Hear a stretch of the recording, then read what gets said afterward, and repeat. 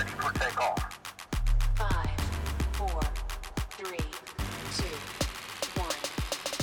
This is Creators Canvas with host Bridge May Sky. Namaste. Frogtown Community Radio, St. Paul, Twin Cities. Thank you for listening on WFNU 94.1 FM.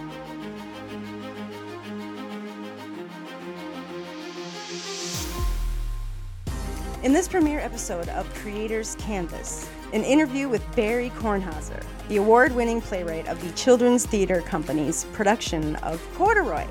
It is currently showing now through April 2nd.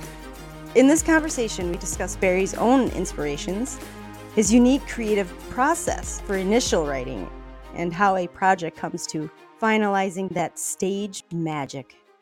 All right, let's get into it. So you're the playwright. Yep, that's what they tell me. Okay, for Corduroy at the Children's Theater Company.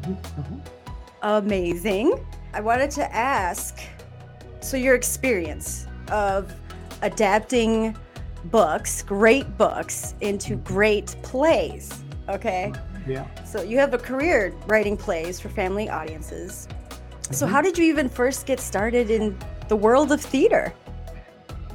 More or less accidentally. I grew up in urban New Jersey and didn't have a lot of those kinds of theatrical experiences, at least not very favorable ones. And in fact, by the time I was in middle school, my classmates and I were so bad when we were taken on field trips to theaters that we were pretty much banned from every East Coast theater that existed.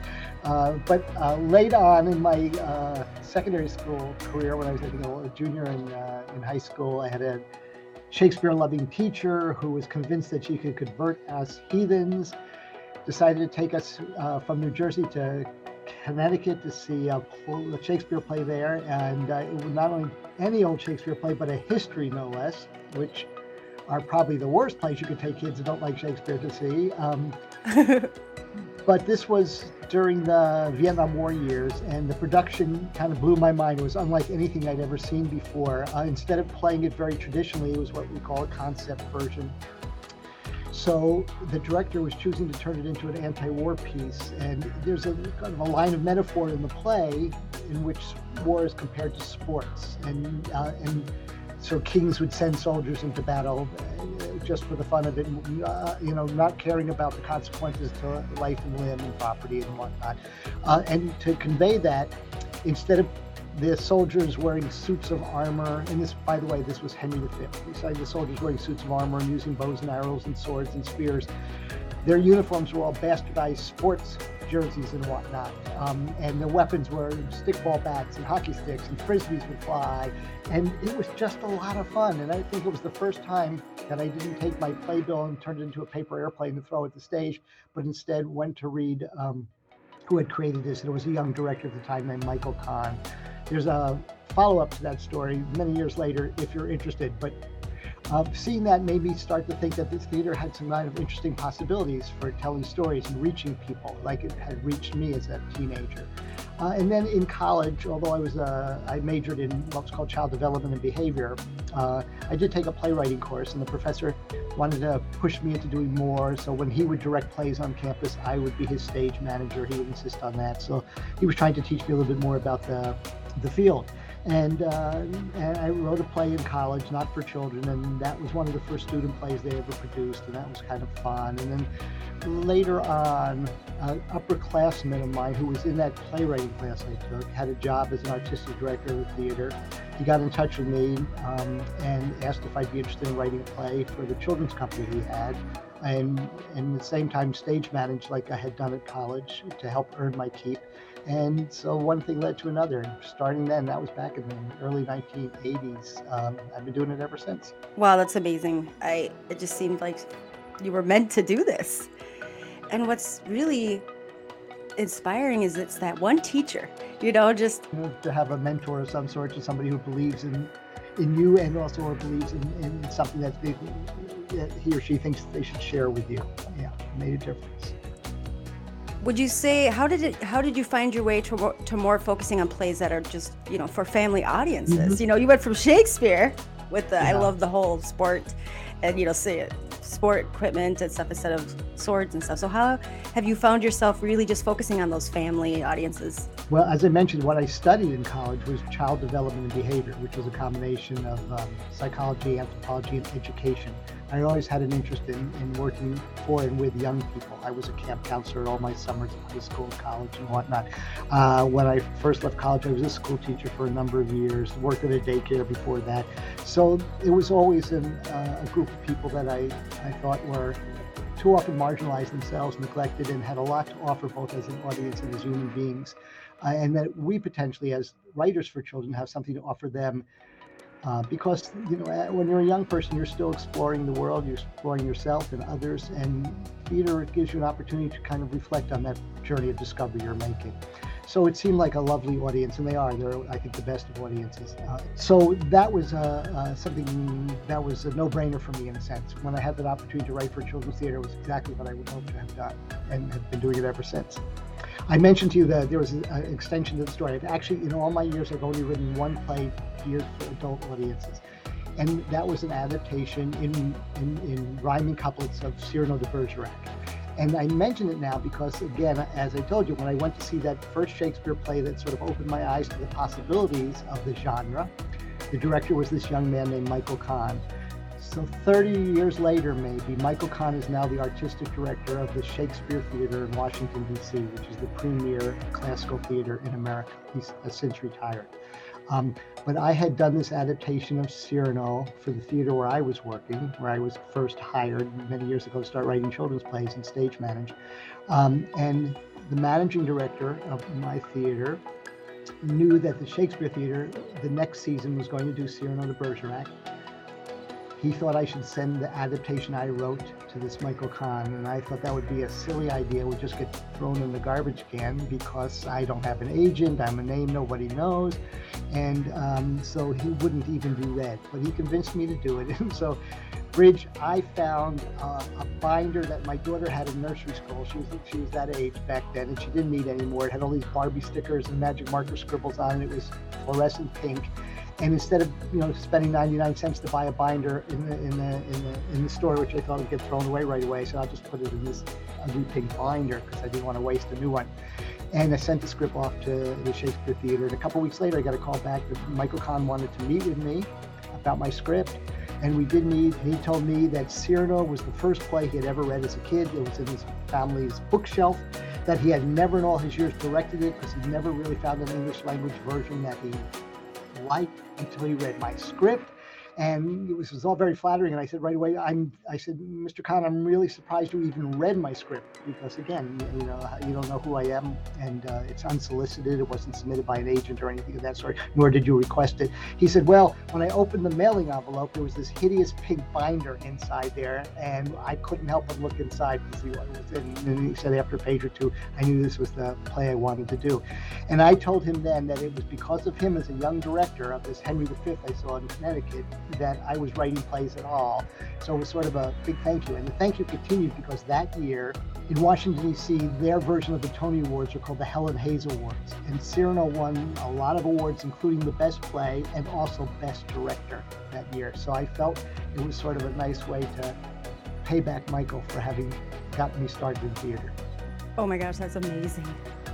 And now I'm going to go look up Cyrano. And is there any record of that play that you originally, do you still keep your playwrights that you've adapted? Do you keep archive versions? Yeah. It's a published version now too. It's published with Dramatic Publishing, and so people have access to it. But there are a lot of adaptations of Cyrano de Bergerac. I mean, there was even a recent movie version. So it's done a lot. But what was unique, I think, about mine is I kind of firstly wrote it in couplets, which is how the original is written, though, in French. And also, I think I found a vein of humor in it that's in the original that often gets kind of neglected. All the heroism and the pathos is there, but sometimes the humor is passed by. And I happen to like making people laugh. And so there's a lot of that in this version, too. Yeah, it seems like you really know how to bring joy with depth. And it's beautiful that you, from your own story, you see that opportunity in children. I feel like the youth, because they're just sponges. Let's see. My next question would be, How do you find, like, so Corduroy, right? It's a great story. Where do you find that those projects that you're like, oh, I need to make this a play, I need to adapt this? Like, do you just find it randomly? Do you go to libraries? Do you pick stuff from your childhood? Like, how did you come about deciding that Corduroy, this is going to be your project? Well, it is. I have 3 kids, they're all adults now. And of course, Corduroy was in our bookshelf. We read it many, many times. It's over 50 years now, and it has enduring popularity. It's on lots of lists of the best 100 picture books of all time. It's, a little story with a big heart, all of that. But to be truthful with you, I never even would have attempted to ask to do an adaptation. For the first 50 years of the book's life, the estate of Don Freeman, the author of it, refused to have any stage adaptations done, and that was sort of a given. But the Children's Theater Company has such a sterling reputation in this nation. It's the flagship children's theater. It's the only children's theater to win the Tony Award. It's the best regional theater in America and whatnot. So it was the Children's Theater Company that asked for permission to adapt it. And I think because of its reputation, that was granted. And then they were kind enough to ask me to do that adaptation. I had done a couple other adaptations for CTC before. So in this case, it wasn't my discovery. In fact, it was a great surprise and pleasure to have that opportunity to work with the book, but wouldn't have happened without Children's Theater Company. So when you're sitting down and you're in that creative process of, adapting these stories, do you have like a routine? Do you have like a set routine that you do to work? Or do you just kind of let that inspiration come to you? Like, what is your creative process? It's pretty chaotic, Bridge. And again, it's probably different for every different project, because I think the content and the form you're working with sort of dictates the way that it may be created. But you asked about me sitting down. I'm not a big sitter, actually. I learned a big word years ago called peripatetic, which sort of means you pace and wander around. And in my home office, it actually has 2 doors, one leading into the hallway, one leading into the bedroom, and so I can walk circles as I'm working. And I live in a very old house. It was built in 1822, and there are fancy words for this, but there's in that hallway in that second floor where the office is, there's this huge full-size mirror. And when the show has a lot of clowning and there's a lot of physical humor that has to be acted out, I often find as I'm making my pacing that I have to stop at the mirror and try to see if something will work physically. I'm with my own body, and I'm not an actor, so if I could pull it off, then maybe somebody who's really good could do it much better and make it happen. So, and when you talk about the focus, I do believe there are moments of illumination where things are flowing and you have an idea and it seems to be working, but there are also those moments of incubation where things are sort of slowly hatching. And even those are sometimes, I think writers call that writer's block or whatever it might be. I don't really believe in that, but I do think some things take more time. And the nice thing again about working with Children's Theater Company is they give playwrights that time. They're very nurturing. We don't hurry a play along. We do, there are lots of opportunities to workshop. I think for Corduroy, well over 20 drafts were written. And actually, even up to the very day the show opened, we were still doing rewrites and whatnot this time around. So some of it's done with the actors and the director in the room. Some of it's done at home, sitting behind the keyboard. Lots of it's done in front of the mirror or pacing around the hallways and whatnot. I'll tell you, this is just a story that meant a lot to me in terms of incubation. I was invited to a theater conference in Tromsø, Norway, which is 300 miles up in the Arctic Circle, and I was invited there on a fellowship in order to look at the kind of the work that auteurs in Europe do to create work. And they also have that leisure of a lot of time to create, where the government's funding their work, which is nice. But so I spoke to a bunch of them, and there was a group, I think, from Belgium, and the artistic director told me they were working on a play, Hansel and Gretel. It seems like a very simple story, and the production that they had was brilliant. And I talked to her after that. In the production, there's just one character who's sort of the narrator, and it's a woman swathed in white, almost looks like a mummy. If she raised her arm, her sleeve would hang down to the floor, almost kimono-like. And she was standing on a small platform with a gridded floor, and there was a piano player. And she would tell the story, and it was in a different language, of course, but it didn't matter because we all know the story of Hansel and Gretel. But what happened at one point is, and you wondered why she's wearing this white robe, they used it as a projection surface, so she would talk about birds flying in the sky. She would open her arms and birds would be projected, and she would raise and lower her arms and look like the birds were flying in the sky. She would, a moon could be projected in her hand. It was really just beautiful. And when the witch is pushed into the oven, you understood why she was standing on this gridded platform, because in the platform was a fan and also red and orange lights. So all the white fabric blew up in the air over her, got lit in red, and she looked like she was on fire. It was gorgeous and powerful. So I said to her, how did you come up with this brilliant way to do Hansel and Gretel? And she said, well, we had worked as a company. We were working on it for a couple of years and nothing much was happening with it. We thought, just read the story. You don't need to see our play version.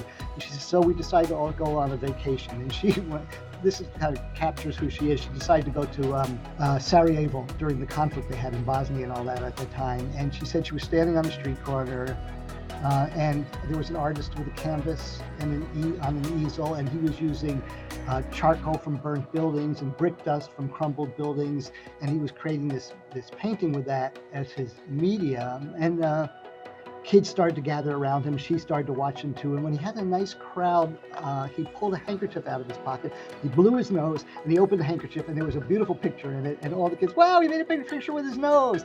And she said it was right then and there that she knew what to do. That was taking that white fabric and projecting images on it. And she said, I wasn't thinking consciously of Hansel and Gretel, but it was in the back of my head, of course. And this became a moment where I knew how we could do this production.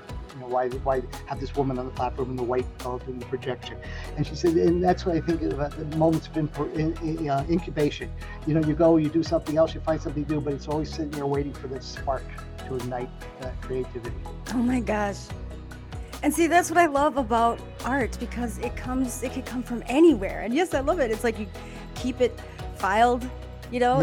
That's why it's great to explore all forms of art, because you never know when it's going to be relevant. That's right, Bridge. Yeah. It's fun and exciting. So I'm wondering, as a retired perfectionist myself, okay, so when I'm doing this creative stuff, in my head, it's one thing. Then once I put it out to other people, I can't imagine what it would be like. So when you're, there and you're rewriting and readapting what you originally, do you get the final say? Yeah. Well, again, the wonderful thing for me about theater is that it's such a collaborative art. And for all the weaknesses I have, I know that there are folks with the strengths to make up for those and make the finished product a much better one. So yes, as the playwright, you do have the final say, or you're supposed to in a way. And one thing that's nice again about theater as a collaborative art is that you have all these partners that can help create the finished piece. And if you're open to that collaboration, good things can happen. So where I might have the final say, I'm also very, very eager to hear what everybody else has to say. And ultimately, I can say yes or no. And more often than not, I say yes, because again, I think some folks have ideas they never thought of, or ideas that are better than mine. And it's nice to be able to share in that way. So again, as we were working on Corduroy, the director, the designers, the actors, even the crew, all have wonderful ideas to share, and we want to hear those ideas. Some work and some don't. Some ideas of mine don't work, and that's what we explore in the rehearsal process. Again, if you're open to that kind of input, it can be, I think, very, very valuable. And Children's Theater Company are especially good about that. I always tell a story that Peter Brush, the first play I worked on with Peter at Children's Theater Company was called Reeling, and it was a piece done without any spoken words at all. So you're trying to tell the story very clearly just through the physical, visual vocabularies. We're having a good time with it. And Peter invited high school students to come and watch one rehearsal or more. And I remember one fellow, I think he was like 16 years old, watched the scene, and he said he had an idea for an ending for that scene. And sometimes they would not feel comfortable at all even making some kind of suggestion like that or opening their mouth. But again, Peter welcomes that kind of input, and we heard what the fellow had to say, and it became one of my favorite moments of the play. And it was created by a 16-year-old who was just allowed to give his input. So again, it's the collaborative nature of the art form that makes it, I think, so special. Oh, absolutely. So that makes me think of another question then. Mm-hmm. What is the most challenging part? Like, have you had barriers or certain things that it's hard to work through, or what can come up? There are plenty of them, but I think it's different depending on the project. So if we just talk about Corduroy for a minute, let's look at some of the challenges. firstly, I said I read the book to all 3 of my kids when they were little, and it doesn't take more than about 5 minutes to read this book. So the first challenge is, how do you take a 5-minute story and turn it into a full-length play? Because again, you can't expect audiences to pay for a ticket for a show that's only 5 minutes long. And to do that, you want to make sure that the embellishments you make honor the intent of the author and the sweet spirit of the book. So that's the first challenge. Next is sort of dealing with the characters in their own ways. So for example, beyond the character of Corduroy, there's a night watchman. And in this new production, it's actually called a nighttime security guard, because it's not a man, it's played by a woman, the inimitable Autumn Ness. And the thing is, the night watchman can never see the living incarnation of Corduroy, only the toy bear version of Corduroy. So in a sense, I was challenged to create 2 scenes for 2 one-person plays that had to connect with each other. So in the first, Corduroy creates all this comic mayhem while he's looking for his button in the store. And in the follow-up scene, the night watchman has to face the comical repercussions of all the mayhem that Corduroy has created. So that was challenging. It's hard enough to write a one-person show, let alone write 2 of them within the context of a single one. Also, in lengthening the story, there's that challenge too. How do you make the story longer and still honor the book and all? Well, I did some research, and Don Friedman, the author, when he was creating it, he was very interested in what goes on in the department store when it's closed. And so that led me to a place I could go with the story. If you know the story, Corduroy is looking for his missing button, so someone will love him and take him home. He thinks he needs that. And in the book, he goes to I guess it's the home furnishing department, has a little episode there. The night watchman finds him there and puts him back in the toy store, and that's the end. So I thought, well, my goodness, if he's really looking for his button, if that's his objective, that's his goal, that's so important to him, he's not going to stop after that one try. So it gave me the freedom to move from department to department in his department store as he continued to seek his button. And then the final challenge was, you meet 2 characters in the book, Lisa and her mom. Lisa's the little girl that wants to bring Corduroy home, and her mom's the one who says no. And so I thought it would be really intriguing to know what went on that night in Lisa's home. And another way of extending the story was to take a look at that and give her a personal journey, like Corduroy's, with the same sort of struggle. She wants something, which is Corduroy, just as he wants something, a button. And what goes on in her home that evening to try to get her mom to let her get the toy bear. And that also was a way of showing folks that these 2 characters, Corduroy and Lisa, were really made for each other, because they're going through similar journeys. So those are just kinds of challenges. And then again, there's a lot of fun stuff that happens in the CGC production that requires all sorts of remarkable technical work, almost magic on stage. And that becomes a challenge, but not for the writer, but for the designers and the director and the crew and cast to put up with all that. Okay, so does any stories right away come to your mind? I'm always curious, has there ever been things gone wrong, big time glitches, funny horror stories, anything that comes to your mind oh, that did not go well, I definitely would have did something different the next time? Oh yeah, probably more than I could think of. Some that happened to me.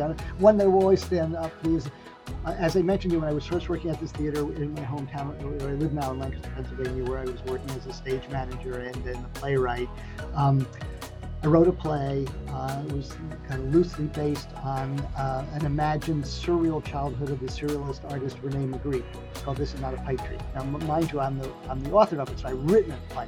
I'm also the stage manager, which means I see this play every day for months and months and months. So I should be pretty familiar with it. I remember one day, one of the actors in the production, I think 4 actors in the piece, one of them got sick, and they had a booking, they didn't want to let it go, and they asked me if I could fill in for that actor. I said, Barry, you've watched this play hundreds of times, you wrote this play, should be a piece of cake for you. And I thought, well, maybe I can.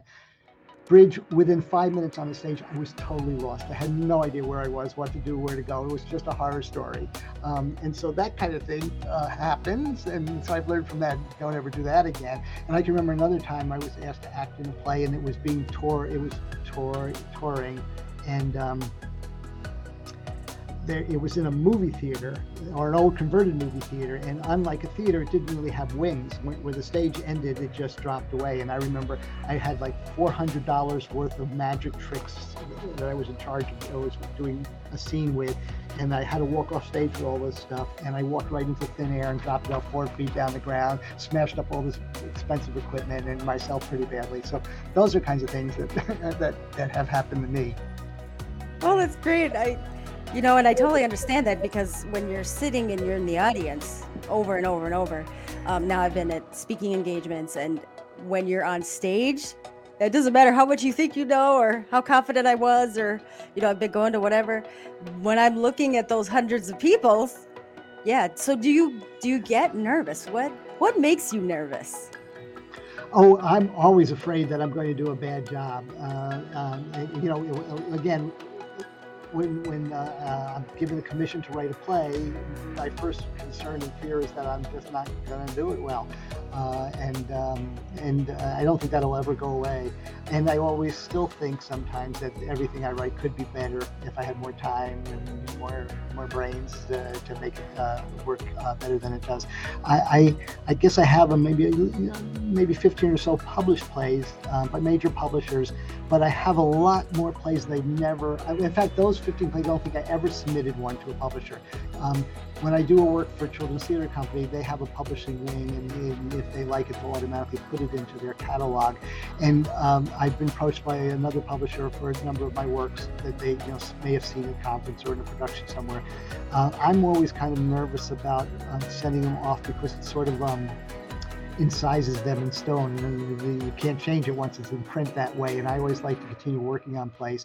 In fact, the children's theater company's publishing company that they're connected with is called Plays for New Audiences, and they don't make paper scripts. It's all digital. And the good thing about that is, besides the fact that it saves paper and trees, is that it's easy to make changes in it. So, for example, while Corduroy is published, after this version opened, I learned some things that I will want to change and put into the published version. And now that it's digital, it'll be easy to do that as other companies decide if they want to take it on.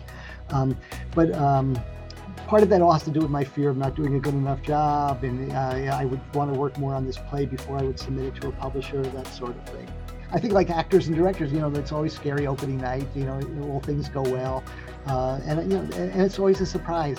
Sometimes I think the play is pretty good, and it may not get that great a response. And other times I think it's not so hot, and people love it. So it's always a puzzle to me. Yes, it sounds like you're a bit of a perfectionist as well. So do you read like the critics, what the critics rate? I mean, do you it sounds like you take that to heart. So have you ever had really like any bad reviews or criticisms? And then of course, the positive, I would imagine. Yeah, no, I do read them. I won't pretend that I don't, and because I think I could learn something from them. I also, I haven't done it recently, but I will also submit scripts to various kind of play contests, not because I'm looking for accolades, but because I'm looking for feedback. And again, for people in the know, that's helpful. And one of my favorite playwrights is Tom Stoppard, and he said something to the effect, I will take advice from everybody and their uncle, and I'll use what I like and discard what I don't. And that's how I feel about it. And reviewers, are interesting. And so, for example, I remember I did an adaptation once of a play, and there was a line straight out of the book. And one of the review comments was how the play seemed really good and really realistic, but this one line was just so out of place. And yet it was a line right from the book, but the reviewer didn't read the book and didn't know that. Those kinds of things will happen. And sometimes there are accidents that happen on stage on an opening night, and the reviewer doesn't necessarily know it was an accident or wasn't meant to happen, and it becomes part of the review. But you just take all that. I'm not troubled terribly by them. Unfortunately, people said mostly kind things, which is helpful. But it just comes with the territory, Bridge, right? Absolutely. There's always going to be haters. So what's your favorite play, not that you've written, that you've seen of all time, would you say? And then what's the most recent play that you just went and gone and attended? Okay. Well, I can't say that I have a favorite. I mentioned that I do like the work of the playwright Tom Stoppard, and I actually like some of his early more interesting work. I did play like travesties, for example, which I think is a lot of fun. I don't particularly like reading Shakespeare. If I see a really good Shakespeare production like the Henry V I mentioned when I was in high school, I really, really find those memorable play-going experiences. I can think of I mentioned the Shakespeare Theater where Michael Kahn was the artistic director. While I was working on a play for him, I went to see some of the plays they were doing as I was there anyway. And I saw two amazing Shakespeare productions, one of Richard III, Another History, and another one of King Lear, one of the great tragedies, and they were mind-blowingly cool and good. So those were great theater experiences. Most recently, there's a young company in the town where I live called Three Sheets, and they're doing some kind of interactive work that's sort of fun and interesting. And so just about a weekend ago, I saw a piece of theirs that's new called Camping, where they take the audience on this interactive journey built around the whole notion of exploring the outdoors in that way. So I tend to like things that are immersive, participatory in that way, and different, and it has some element of whimsy or deep darkness in it. So I'm trying to think of other examples. The last play I read was a piece from South Africa about the transgender experience. So I work with a lot of people from various marginalized communities, and I'm always kind of interested in work that's connected to their lives. I think that's the scoop now. So. Wonderful. Okay. And I love that you are a mover. I am also a person that doesn't just sit. Like I work, I'm always moving and shaking. So when you get, I wouldn't say burnt out, or you just need a break, and do you go on vacations? Do you have fun things that you do that has nothing to do with your, line of work? Yeah, actually, the sad truth is I haven't taken a vacation in years. But when I do have a change of pace of work, like for example, I was just in Minneapolis with the Children's Theater Company for a little over a week. And although it was work every day, it was in a sense of vacation because it's moving away from my full-time job. So that's a change of pace. What I do is for relaxation and recreation is kind of simple things like garden in the backyard. I like reading a lot. I have a little koi pond in my yard, so that's sort of my zen place. Listening to the babble of the little waterfall, watching the fish, but nothing more complex than that. I was an Eagle Scout, so I really like the outdoors. I like nature a lot. I like camping and that sort of thing. So anytime I can take a hike in the woods, even in the area where I live, that's always a pleasure. But those become experiences too few and far between these days. Absolutely. So now you said you have 3 children, grown children now, right? Mm-hmm. Have any of them found their way into a similar line of work or field? None of them are. I have 2 sons and a daughter in that order, and the daughter's maybe a little bit interested in theater. The boys decided after watching how hard I worked for so little financially, I think they've got scared away from that a little bit. But their creativity is expressed through music, so they're sort of both doing things along those lines. Okay. Do they attend your plays? Well, that's another funny thing, Bridge, is my plays are not often done where I live. They're done all sorts of other places, so I don't even attend my plays very often. When they come to Minneapolis, not this last time, but in the past. But they're all busy working folks right now too, so it's hard. And it's often the case when you have stuff published, you don't even know where it's being done too much afterwards. You get your royalty payment from the publisher and whatnot. No, I don't. What's nice about Plays for New Audiences is that the woman running it now, Carly Jenkins, is letting me know who's planning to do the play so I can be in touch and offer my assistance if that's required. So, for example, another play I wrote for Children's Theater Company, which is not an adaptation, it's original work, but also another one that has no spoken word in it, is called Balloonacy. And right now, it's being done at the National Children's Theater of South Africa, for an extended run. And so knowing about that, I was able to get in touch with the folks there and say, if you need anything done, some rewrites, thinking about it, let me know. That hasn't happened, but it's nice to know. It's another place I won't get to see the play, I don't suspect. Okay. I just got a couple more questions. Okay. So what is like your dream platform. If you were to say, I could pick whoever I want to work with, I could, that location, the actors, everything. Like, what's your big dream spot that you've made it? That's the top of the top. Well, I don't have those kind of ambitions, especially. What I like is the opportunity to be able to continue working. So when I do a play that gets some notice, it might mean that somebody else will ask me to do something, which is really what I like. I just started talking with another theater about another play based on a real life character. Whether it will happen or not, I don't know. But I have to tell you, in some sense, it's going to sound kind of goofy, Bridge. In a way, I'm living my dream.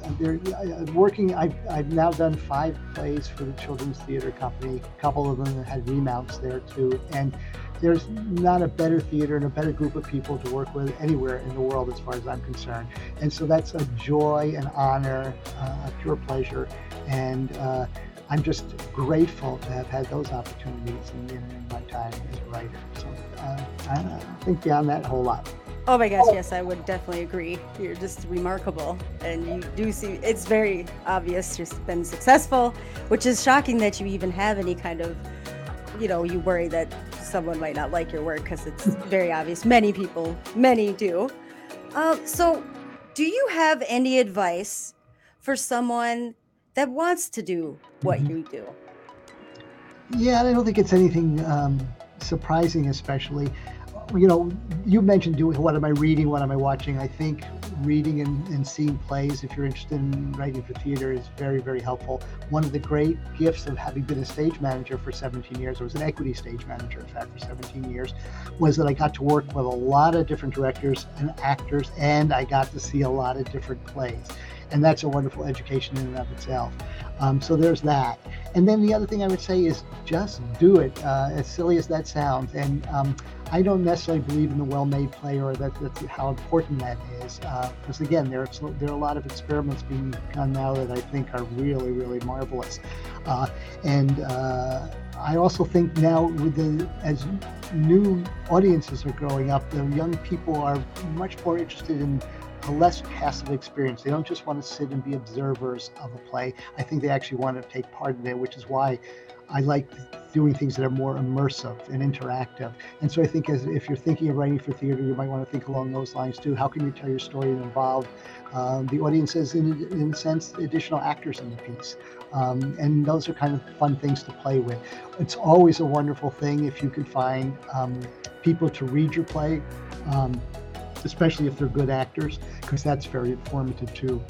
Words that might look good on the page might not sound good coming out of someone's mouth, and you don't know that really until you get a chance to hear it, but it has to be done well, or it doesn't, that wouldn't be helpful. But that's all I'd suggest, go for it. Okay, and then just final question. So when you feel like you are ready to sit down, stop pacing and creating, and hopefully that's still got many years to go, but when you come to that point, where do you see yourself? David, what would you envision? Okay, I'm ready to take a break, be done, retire. Mm-hmm. I don't know how to answer that question exactly, Bridge. I think I'll always want to do something creative that just kind of feeds the soul a little bit, but I might turn to things like, if I stop writing, just put it around the yard. The city I live in, Lancaster, Pennsylvania, has a project called, it's a lot of public art. In fact, I sit on the Public Art Advisory Board, and one of the things is a poetry path. And it's really sort of fun. It's poetry presented in all different forms. Sometimes it's actually embedded in the concrete of the sidewalk. Sometimes it's up on ceilings like the Sistine Chapel. And the poems, and there's art to go with it. Sometimes sculpture, sometimes painted. And I've always wanted to make a parody path, which would be sort of an immersive, silly version of the poetry path, where there would be all these different stations around the town that would be interactive for people to explore and enjoy. And some of that's already happening without me in the town. So that's a place I could see going, just to find a way to exercise my creative muscles in a new fashion, perhaps. Yes, you should make sure that happens. Okay, well, that's all the questions that I have for you. Thank you so much for taking this time. And then, is there anything specifically that you wanted to maybe talk about or tell the audience, the listeners that we have here in St. Paul, Frogtown? Yeah, just to go see Corduroy. It's the company, the Children's Theater Company, has done a wonderful job of making it just a fun-filled evening that will be enjoyed by people of all ages. It's a funny thing when it's a picture book based on a picture book, so a lot of people might think, well, if they're kids in 5th grade or kids in 8th grade, they might not like this show. But in this production, you could like this, you will like this show no matter what age you are, and that includes adults without children. You just have to be young at heart. So that's one thing I would say. I'd really encourage them to come attended, and you might be surprised at how much they have an enjoyable time. And I have one last question for you, Bridge, if you don't mind. Oh, not at all, of course. Your name is so cool. Tell me about Bridge Sky. Well, I legally changed my name, but I've had 5 names since I was born. I was adopted, and kind of like a puppy. I was a completely different name. I was Donna Brune when I was born, and then I went to a foster home, and it changed to Bridget Sweetie, and then I changed to Bridget, and then I got married. So once I got divorced, I was like, you know what? I'm gonna pick because all my best friends shortened Bridget to Bridge. They always call me Bridge. Okay. So I love that. So now everybody's my best friend. Yeah. And I just liked Sky because I connect with nature, and I wanted something short and sweet. And so it was a piece of empowerment for myself, you know. Yeah, well, it's a great name. So it just really made me want to learn more about you. So we'll have another interview. I get to ask you all the questions. Oh yeah, I would love that. Great, well, Bridge, thank you so much. It was really nice to meet you. And you as well. If I can do anything else, you need any clarification or anything of that sort, don't hesitate to get in touch. Wonderful, and yes, I will get. This is actually going to be coming out really soon. The final version of this. Really good editing, because I'm not a very good public speaker, so I'll leave it up to you to make me sound halfway decent. Okay. Oh, you sound great, and yes, I'll definitely email it directly to you. So. Hey, thanks, wonderful. Bridge. Thank really you so much. Yep, thanks. Bye.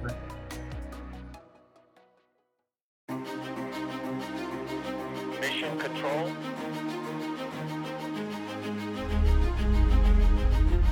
Thank you for listening on WFNU 94.1 FM, Frogtown Community Radio, St. Paul, Twin Cities. Permission to land. You can hear Creators Canvas every Saturday at 11 a.m. on WFNU at 94.1 FM, St. Paul, and online at WFNU.org. Check out the Creators Canvas podcast on Anchor, Spotify, or YouTube to get the full-length extended interviews. Go to WFNU.org/creators for all the current information. Mission accomplished. Namaste.